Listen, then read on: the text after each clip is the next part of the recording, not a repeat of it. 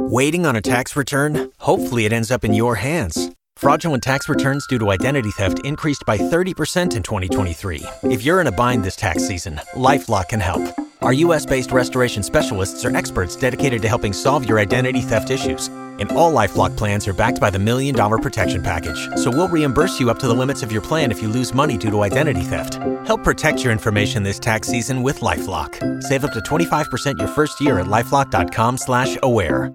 Our warming trend will begin today. We got a little taste of it yesterday, as expected, a little thinning of the clouds and a brightening of the skies for a while in the afternoon, and temperatures made it into the 60s. But today will soar well into the 70s as we get rid of the fog early this morning, break out into sunshine, and temperatures reaching the upper 70s to around 80 degrees west of Interstate 95, into the upper 70s along I-95, about 71 to 73 degrees or so at the beaches into the early afternoon hours, and then the sea breeze will take over. And the temperatures will drop a little bit at the coast, but still a nice day overall. Even warmer for tomorrow and Saturday, and more of a southerly to southwesterly and then eventually westerly wind, and that'll mean the warmth gets all the way to the beaches for a good part of the day, both tomorrow and Saturday.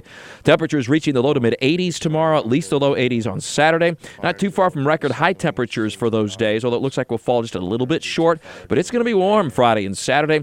A little bit of a northeasterly surge of winds off the Atlantic on Sunday will drop the temperatures briefly, so we're looking at low to mid 70s west of I-95, upper 60s at the beaches on Sunday, probably dropping into the low to mid 60s late in the afternoon. So it will be a drop there Sunday afternoon. It's pretty noticeable at our beaches, only to start to recover again pretty quickly early next week as winds become out of the southeast and then more southerly with time.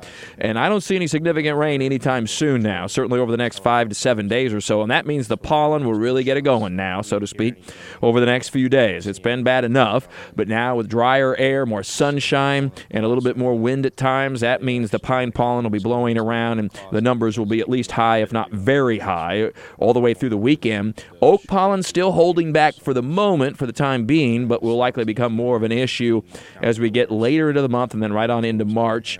Once you start to see the leaves of the oak tree fall off, that's the new buds coming out of the oak trees, and that's when we get that's our oak pollen season, and it's more of a yellowish color versus the greenish pine, and it's kind of a greenish yellow now. It becomes much more of a pure yellow when it's the oak pollen, and very noticeable, and we're looking at it pretty tough days ahead now with the brighter sunshine, warmer days, and drier conditions. Remember, it's better pollen conditions when the winds are lower, the skies are cloudy, and even better yet if you get some rain, and the very best scenario is if we could get a freeze. But we're getting to that time of year now where we're getting to pretty much our last average date of our average last freeze near and south of Interstate 10.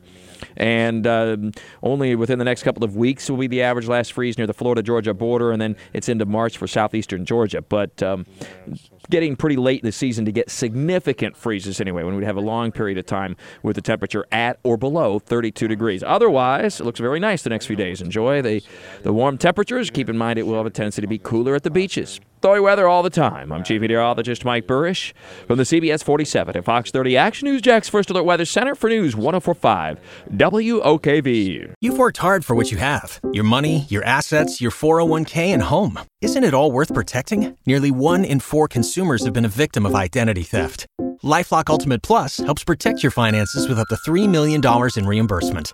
LifeLock alerts you to identity threats you might miss. And if your identity is stolen, your dedicated U.S.-based restoration specialist will work to fix it. Let LifeLock help protect what you've worked so hard for. Save 25% off your first year on LifeLock Ultimate Plus at LifeLock.com/aware.